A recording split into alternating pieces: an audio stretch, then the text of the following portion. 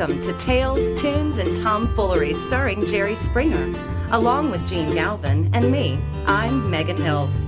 We're recorded live in front of a brilliant studio audience at the Folk School Coffee Parlor in Ludlow, Kentucky. And here he is, finally, ladies and gentlemen, the one and only Mr. Jerry Springer. Oh, thank you. Yeah, I apologize for, people that are watching us live will know that we're starting 40 minutes late. And you've probably had the same problem. The fuel cap on your plane. Yeah. I said my Cavalier had the same issue. It was really a problem. It snapped off. Yeah. And but we didn't know about it until I finished taping the show. Well, until you got a call from the state trooper in Tennessee that someone got hit in the head with a cap. Somewhere in the atmosphere there is a flying fuel cap, and it's your fault. But I didn't know about it because we landed last Sunday night in Stamford to do the show, so we didn't know anything. It wasn't until they were ready to take off today that they noticed it was, or when they fueled up, that it was missing. And so it's too dangerous to take it. So this was, and you're going to feel sorry for me, I had to fly, what do you call it, an airline? Commercial airport. Airport terminal. Where they had other people on the plane? Yeah. He didn't know the pilot personally. Where did privacy go? My heart breaks for you each week. I went to a place they call LaGuardia. Yikes, that's not good. Yeah. That I do feel bad for you. Although I will say there was somebody in our audience here tonight that traveled a little bit longer than you. We actually have somebody who listens to us in Australia, who is here with us this evening, Stuart from Newcastle. Stuart from Australia. So he had a longer, and he drove here from Mason tonight, which is another hour or so, hour and a half with traffic. Wow. So yeah, thanks. But listens to us in cool. Australia. Where in Australia?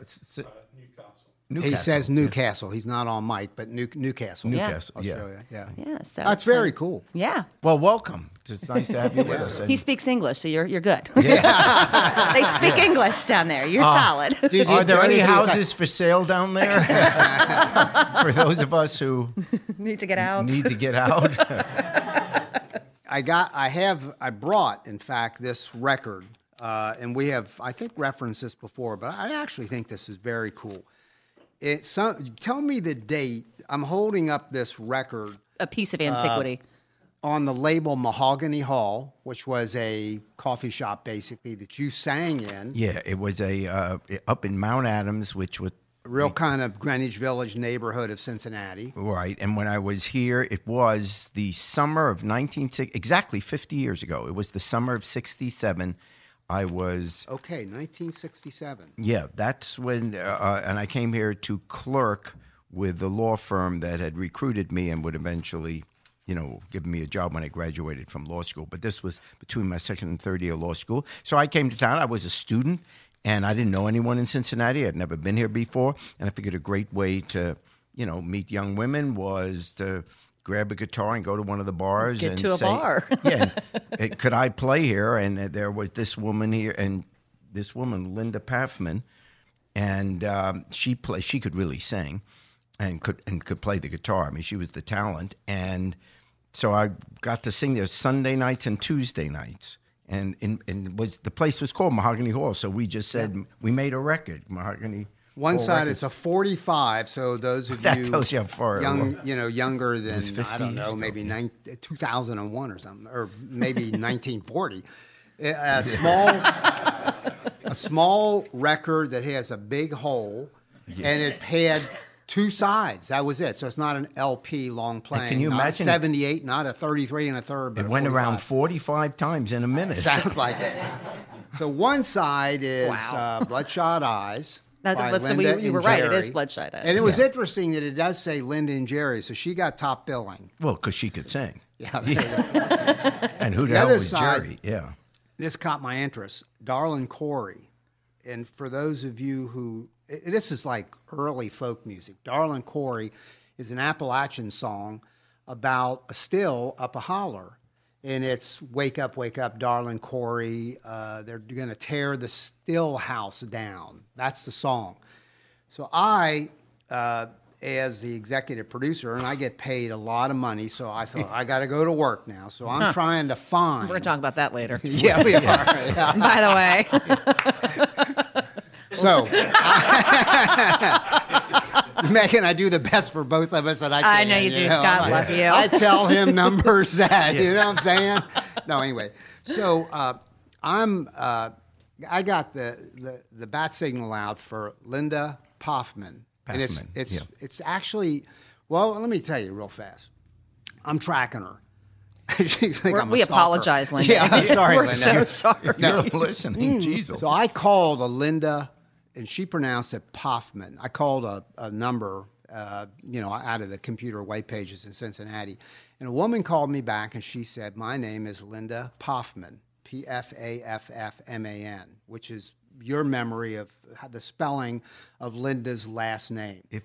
And she said, "Great message you left," because I left a message, what I'm looking for and why. And she said, "It's not me. Thank you very much." Well, who's going to...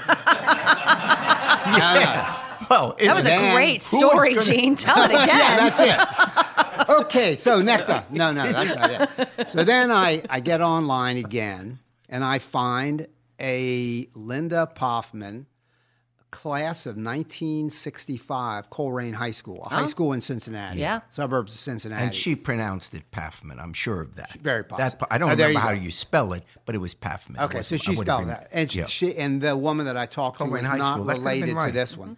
Actually, I knew the Coleraine. I said, "Did you go to Coleraine High School?" Hey, by the way, when we say, high school, I'm not a Roy Moore. No, he was no.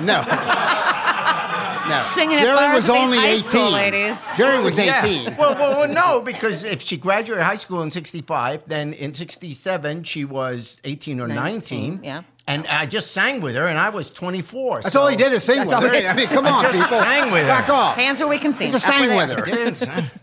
Certainly, there's a statute of limitation on singing. And I did ask her mother if she could sing with me.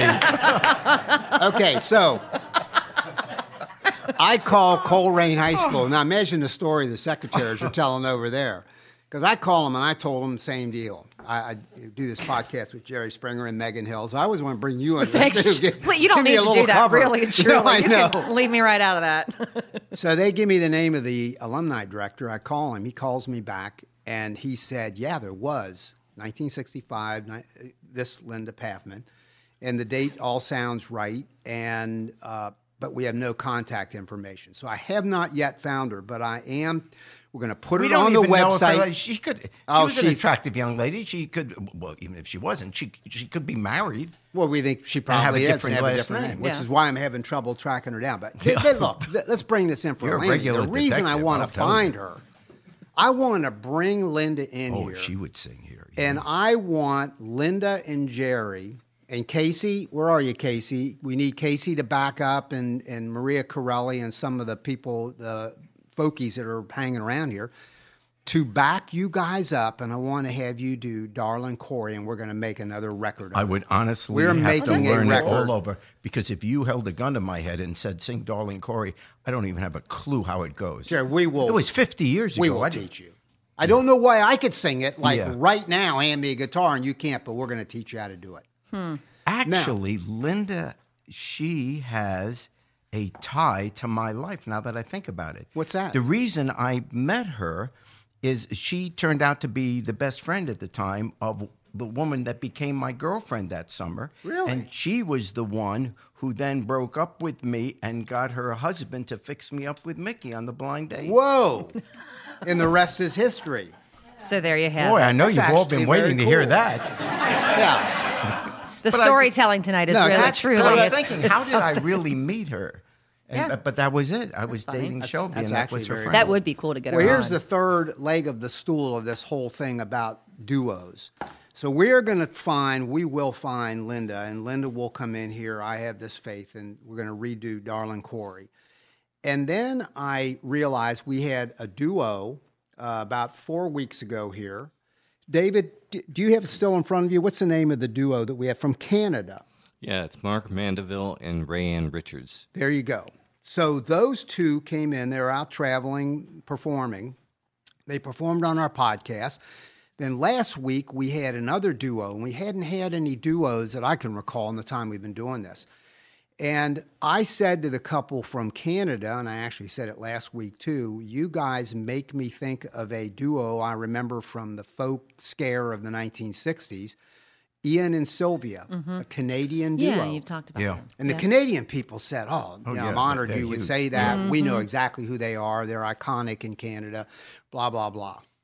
So though I wasn't able to find Linda Pathman, I found Sylvia Tyson of Ian and Sylvia. Yeah. And I'm in communication with her. I'm having my people talk to her people. Actually, it's me. I am my people. Yeah. But you have no people. I have no people. There is a reason for that you have no I mean, my wife isn't even my people. I got no people. Anyway, next week, we are going to have on Sylvia Tyson. That's really cool. I should try to get there on time next week. I think you should be here. Check the gas cap, Jared. Check the gas cap.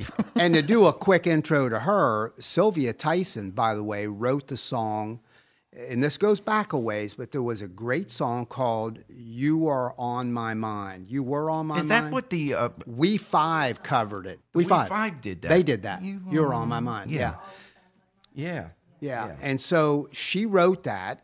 And Ian, her husband for about 11 years, 10 or 11 years, and her singing partner for a little bit longer than that, he wrote Four Strong Winds, which is like from the folk era. It's a great classic. And Neil Young covered it. I mean, Gordon Lightfoot, a lot of people. They were major league.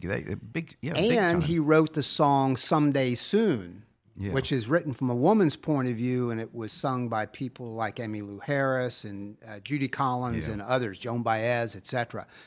These are some heavy hitters from the folk beginnings. And so we're going to have a chance to talk to her. She's part of a women's quartet now, and she's a novelist. She's a very interesting person. So we're going to have a phone chat with her at any rate. And we have a meeting in New York in December. I hope you still have it on your schedule. I know you do. Yeah. December 6th, we're going up to New York to meet with Paul Stuckey of Peter, Paul, and Mary. Right. Oh, really? Having to do with a joint project we may work on. So we're finding some of these old folksters and getting them to know about our show, and it's fun to talk to them and talk about. They are the underpinning of the more modern time. One last thing, and I'm going to ask you about the Roy Moore controversy and our musical guest tonight, Megan. Yeah, this evening we have Michelle Hemmer and Brian. I hope I say this right. Was Nikki? Is that right? Oh, he just wrote it. It's just me. It's just Michelle. Okay, I'm sorry. All right. Well, Brian's here too. Welcome, Brian. He's my husband. Again, she's not on mic, but she's saying, no, I'm singing, but he just wrote the song. Yeah, so we have Michelle Hemmer with us here later on this afternoon. Super. We have the writer and the performer, and we're looking forward to that. Yeah. In talking about Linda and Jerry, it makes me think that I also, and I've mentioned this before, was part of a folk group, actually a couple of them, and one was while I was in college at Xavier University, and we had a group that was 4 people. We had 3 guys from Xavier University and a woman from Mount St. Joseph College, kind of a companion school in that area to Xavier University, all women's school at the time, all men's school. Xavier was all guys at the time. We formed this folk group. We worked up a set. We were pretty excited. We got, I think, pretty decent enough that we got a gig at Mount St. Joseph in front of all the students, the people who came to this. Do you remember mixers, Jerry? Megan, you heard of that? Yeah, we have mixers. Like a dance. Yeah. Get guys and girls from different schools to know each other.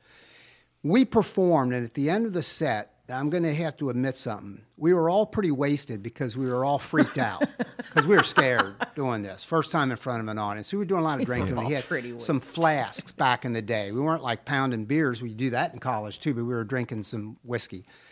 And one of the guys who played a stand-up bass, I do not know why he did this, but he picked up a Morocco, is that what it's called? Maraca. Maraca. Yeah. A shaker thing. Yeah. Has a little handle on it. Yeah, maracas. Marcus. And right toward the end of Greenback Dollar.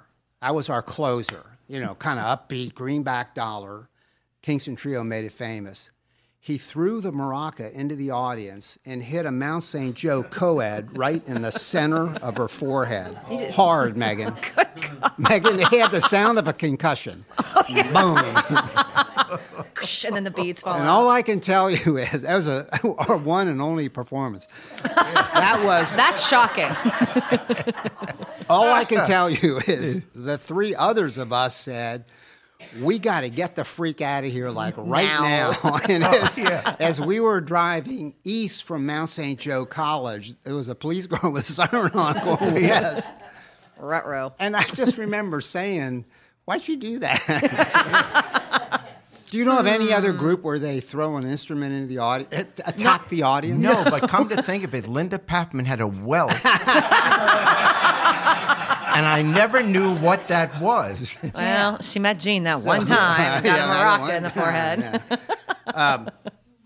And then, Jerry, we need to find, we had a web meeting today. We have a meeting every Tuesday with the crew of the Springer podcast, people from around the country. It's over the phone. And he doubts that there is any crew. Oh, it's like 50 people. You're on the call, David, aren't you? Oh, yeah. David's on the call. And so he'll verify this. I am trying to find I'll take one of the people that when you were mayor of Cincinnati, you married them. Right. You presided over the ceremony. wedding. Yep. Right. Because I want to talk to them, Megan. I want to see where these went. To find out how many that took. Right. How many of these weddings took? What the hell did that do to your life down Jerry the line? Springer signed Jerry your wedding Springer, yeah. Honestly, When you hold up the marriage license. a few years ago, at I'm not even here in Cincinnati. I was someplace that, maybe doing the Price is Right or something. And some guy came up to me after the show and he says, "You married my parents." Oh, my No kidding. God. Yeah. Can we find that guy? I honestly, I don't even remember. And I said, "What?" And he said, "Yeah, you performed the ceremony in the mayor's office when my mom and dad got married." And I said, "How they doing? Yeah. Yeah, I don't know. Did it take?" Yeah, we He's gotta a man talk of to many them. talents, Mr. So Springer. we're seeking Linda Paffman and a married person. Or hell, they're probably all divorced. I'm not saying they're still married. Well, how would you ever admit that Jerry Springer married you? Yeah. Oh, that looks awful. You don't even want to tell your children. No. That's got to be null and void by something. Something. Yeah. Anyway, if we can find one or any of those people, they're going to become web stars. Yeah. At jerryspringer.com. Right. The whole story's going to be told. Interview. Yeah. Wedding pictures. Did they all take pictures when they got married? Yeah. Jerry? Yeah, were there pictures taken? Well, they had photographers. The one I really remember, more than any other, it was my first one, actually. I had just become mayor. And in Cincinnati, you get sworn in on December 1st. Okay. It was exactly 40 years ago this month. Wow. Or coming up December 1st. And when my first day in office, the bus drivers, the transit workers had gone on strike. Okay. Way to kick it off strong. Yeah. But maybe 2 or 3 days before. But in other words, Sure. there was a crisis. And in Cincinnati at that time, our economy was based on the earnings tax that we got from businesses downtown. So if you didn't have the buses running, the entire city economy came to a screeching halt, and this was Christmas season. So it really was a serious strike that had to be settled. So I had the union guys, the transit workers, as well as SORTA, which is the agency that runs it, in the mayor's office, and we were there all day, all night. For days. Settling this thing, which we ultimately did. But the secretary or the assistant, we call him today, came in and said, "You've got a couple outside that's going to get married." And he had all these laboring guys smoking cigars. Just the place A was romantic mess. setting. They had slept there all night. The place stunk. And they said, "What are you doing?" I said, we'll just take a break. 10 minutes, I got to marry these people. And in comes this lovely bride wearing a wedding gown. If you're getting married by the mayor, why are you wearing with a veil? And Don't you judge her. It was her wedding. That's right. And the whole family comes in, and we do the ceremony, and they're looking around. The place stinks, and then they throw rice all over the papers, the carpet. When we finally cleared them out, the union guys come in. What the hell is this? The wedding, knock it off. What that is? That's great. See if you could actually find them. That couple. Megan, once you work on this, if you call City Hall. We're getting awful meaty here at Tales, Tunes, and Tomfoolery. Now, there's got to be the way to do this is to contact Cincinnati City Hall and find out on that date. You've got the date, don't you? You said the date. December 1st. Well, it could have been the 2nd, the 3rd, because the negotiations. I had to be able to get all the people that were married by you. There should be some record of that at the clerk of court or the clerk of council or something. Huh. Yeah, Megan. It was tough to get a minister. Clearly. To confirm what I was doing. But, I blessed them. Yeah, your name on a marriage certificate. How about that? Wow. Well, speaking of all this insanity, Jerry, how about that Judge Roy Moore? Running for the U.S. Senate in the state of Alabama, embroiled in a huge controversy. What's your take on it? Well, there is no dispute. Obviously, the guy's a pig. What's he doing? No, you can't justify it. So it's not, nothing I'm going to say about that is going to get people to say, oh, wow, that's interesting. That's the easy part. But I think, and maybe it's part of the crisis that we have in America in a larger sense, I really think that fundamental Christianity took a hit. Not the doctrine. I'm not here saying anything negative about anybody's religion. But when I say that fundamental Christianity took a hit this week, it's the people that go out in the world to try and convert and have people come to their fundamentalism. The people who profess to say, this is God's word, this is what we believe, this is the center of my life. That's what took a hit.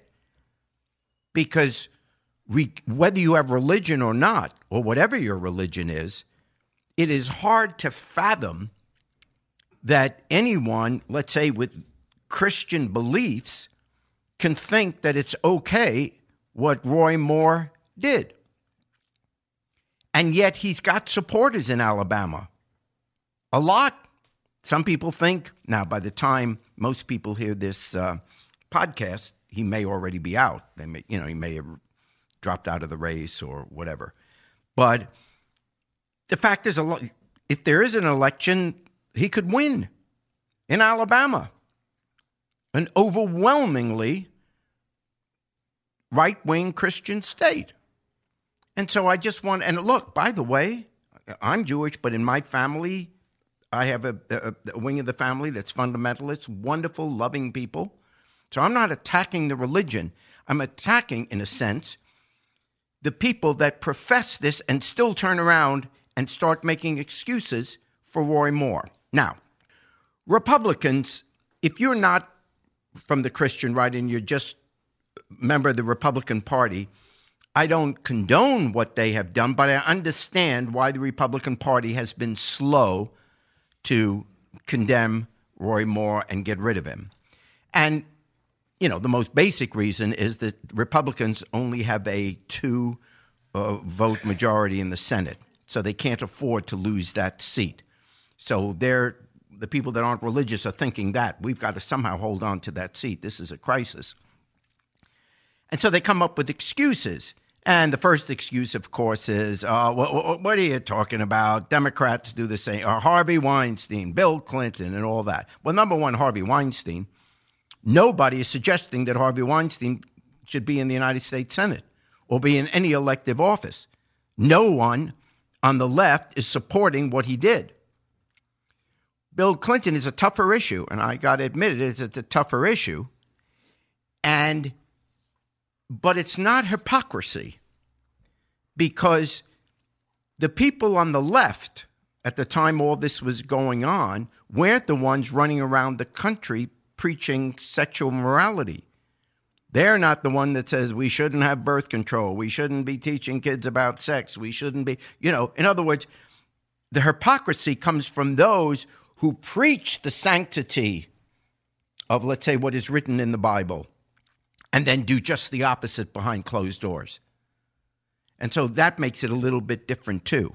But secondly, it has no relevance in this case because the women that are speaking out, number one, they're Republican, by the way. They've all stated that they're a Republican. But two, there's no reason not to believe them. Their story, they gain nothing from this. I mean, they don't get one penny out of this. They don't gain any political advantage of this. This is a horrific thing for a woman suddenly to have to go public, and these aren't public people, and have the New York Times there and the whole world looking at them. Well, certainly as a male, there's no way I can pretend to speak for what women must be feeling. Those women must be feeling with this. So they become believable. Now, the next thing the Republicans said, well, if true, that was the word, if this is true, oh, come on. Well, you're innocent until proven guilty. Well, in a court of law, that's true. But this isn't a court of law.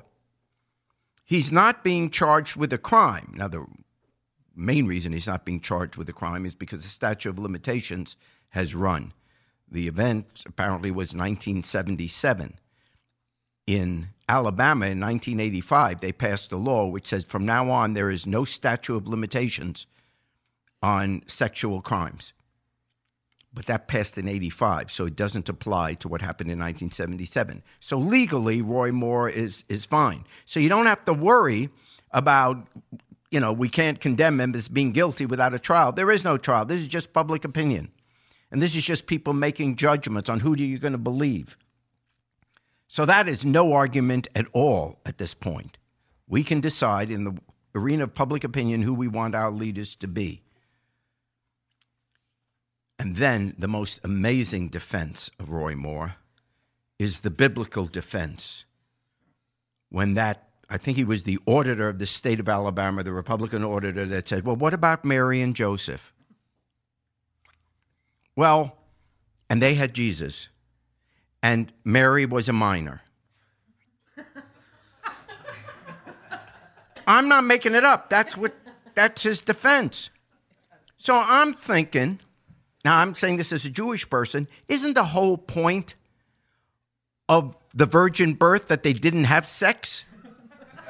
There you go. So how does the example of Mary and Joseph condone molesting a 14-year-old? What has that... I mean, really.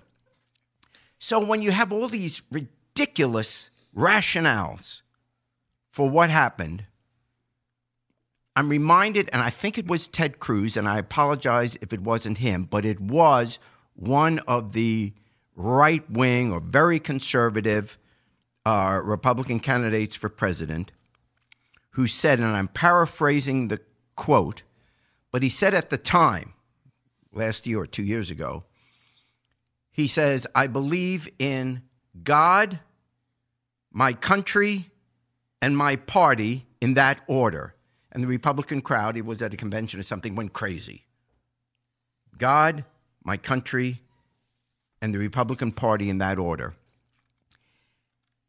And the saddest thing, other than what had happened to these young girls, the other saddest thing about all this is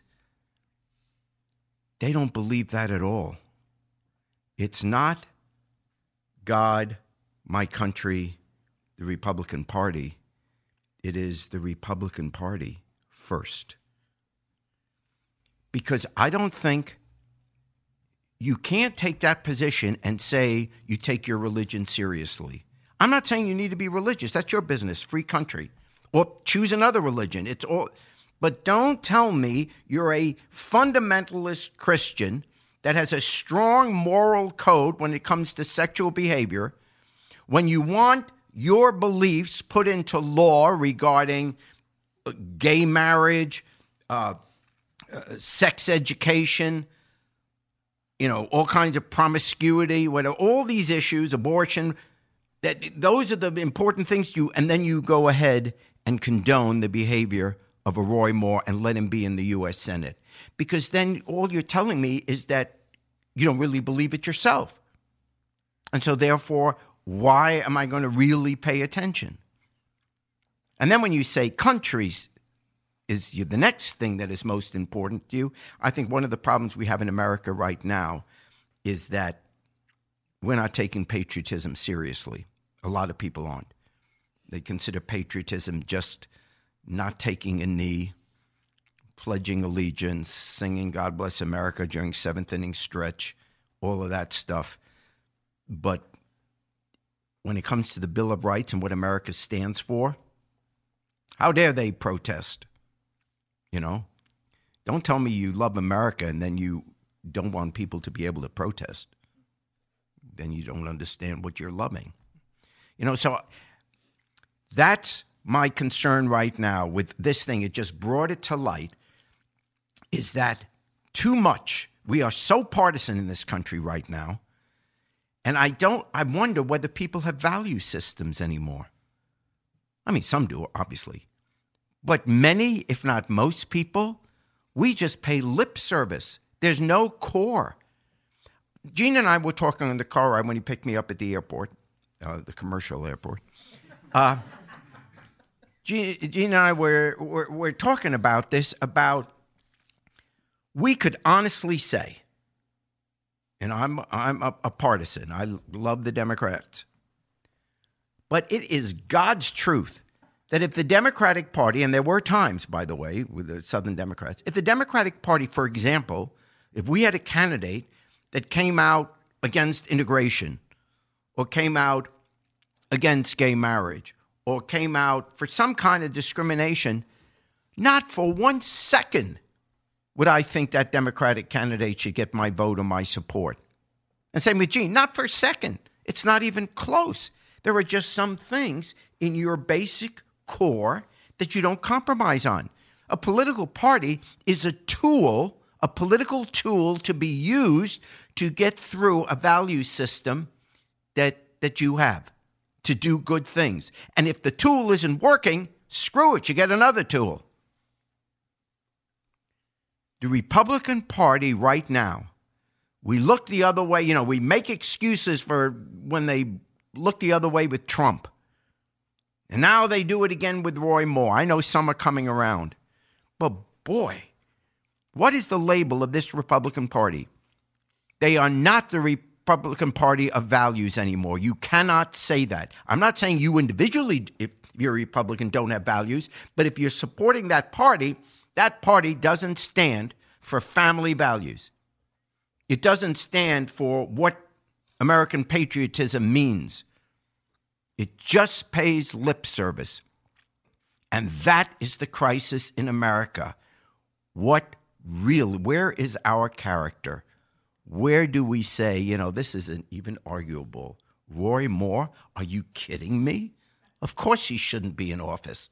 Why can't we all just say that from the moment we hear about it? Yep. Yep. Thank you, Jerry. All right. Well, we do have just Michelle Hemmer. No one else coming up to the mic with her this evening. And Michelle has not been with us yet. So I have not. Yeah, so tell us a little bit about yourself. Hello. And yeah. Well, I know they said I'm from California. I moved here from Los Angeles, but I'm Ohio born. I was born and raised in Ohio my whole life, and then I was in California for like 15 years. And so we're just back, and I've never lived in Cincinnati, so this is a first for me. Oh, yeah. But you had a band on your show in October called the Newbies. Yeah. And they are the reason I am here, because we are in a band together called the Duo Jets. Yes. No kidding. And they're my best friends from college, and we've been talking about it for years and years and years, and finally I was like, yeah, we're just going to do this. I'm just going to move, and we're going to make this happen. So, is that Ohio University? Ohio University. Yeah. Very cool. Yes. In Athens? Yes, in Oh, Athens. yeah. So, Very, very Beautiful. cool. yeah, I met them there, and the rest is history. So yeah, I'm here now, and I love Cincinnati. It's such a cool town, and Well, we're happy to have you. thank you. Very happy to be cool. here. Well, your first song this evening Ludlow is... I can't stand, but the Cincinnati. Yeah, I mean... Just turn on me. Wow. Yeah, I mean, if only it could be a little bit more charming. I guess no one's driving here. Everyone must be walking here. Wow. No wonder there's parking. I know, right? By the way, your loyalty just went... Nothing for you, Springer. That was quick. All right, Michelle. So first song is As Good As It Gets? Yes. All right, let's hear it. This is a song about day jobs and the sadness of day jobs.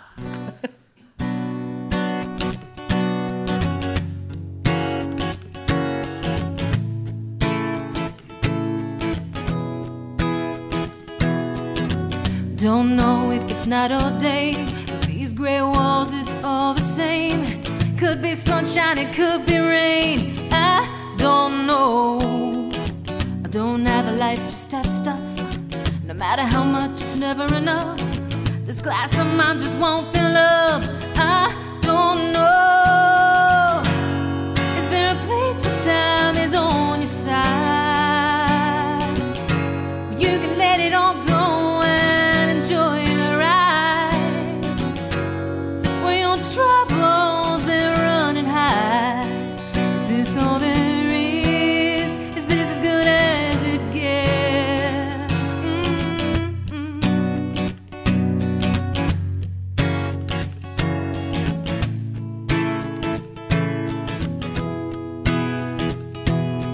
Can't breathe out if you don't breathe in. You won't get ahead if you don't begin. You gotta play hand if you wanna win. This I know. I should've listened to the voice in my head. I try to pay attention, but the sound goes dead. Guess I live this life instead. This I know. Is there a place where time is on your side? You can let it all go and enjoy the ride, where your troubles, they're running high. Is this all there is? Is this as good as it gets?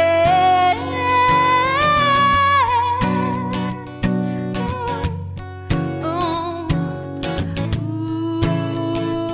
ooh.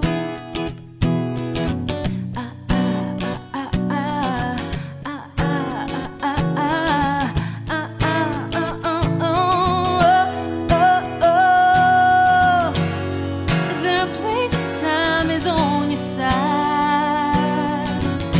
where you can let it all go and enjoy the ride, where your troubles, they're running high? Is this all there is? Is this as good as it gets? Is this all there is? Is this as good as it gets? Is this all there is? Is this as good as it gets?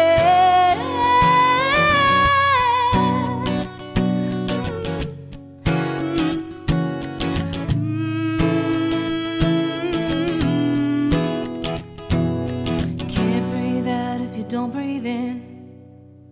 Woo. Thank you very much.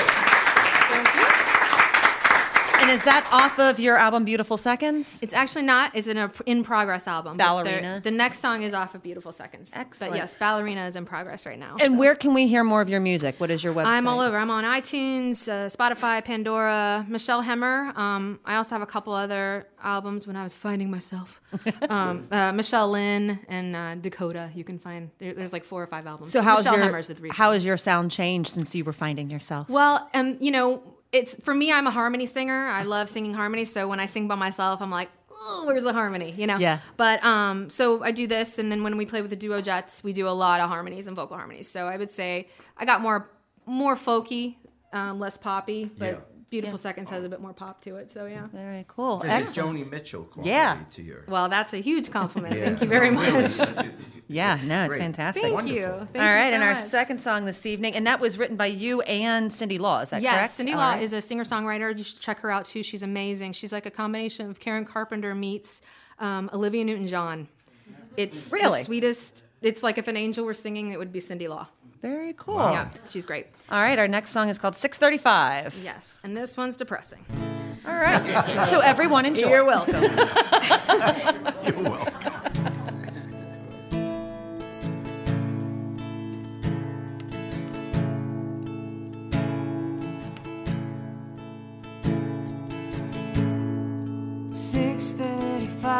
In the morning, the bed is still warm in the spot where you lay. I'm left alone with the memories you made. The smell of your hair on my pillow, the taste of your lips in the air. I reach out to touch you, you're not there.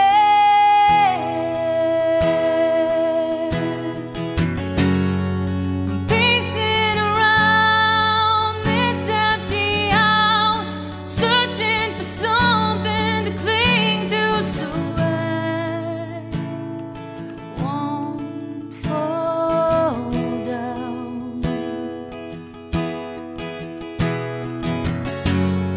Still haven't found a way to rebound, praying my knees will stop shaking so I don't fall down. Don't fall down.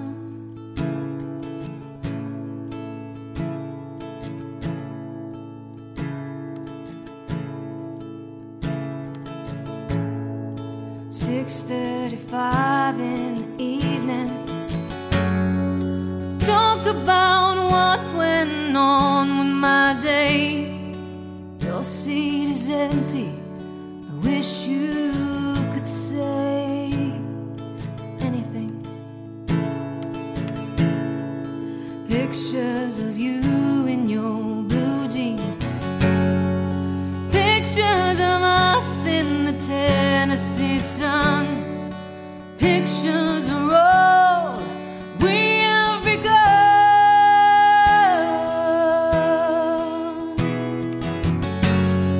I'm pacing around this empty house, searching for something to cling to, so I don't fall down.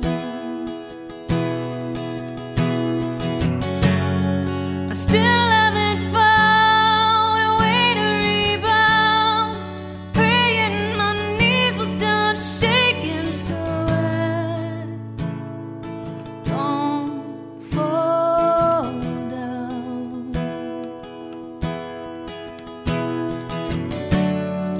Days turn to years. They close the school and the neighbors have gone. I'm still here, and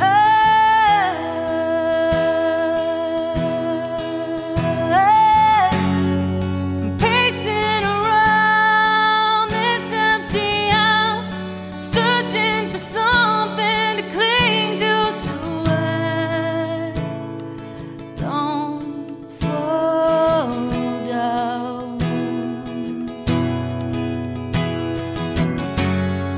Still haven't found a way to rebound, praying my knees will stop shaking so I don't fall down.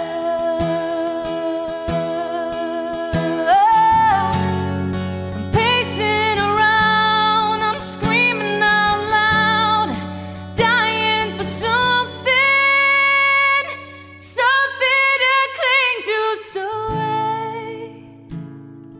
won't fall down.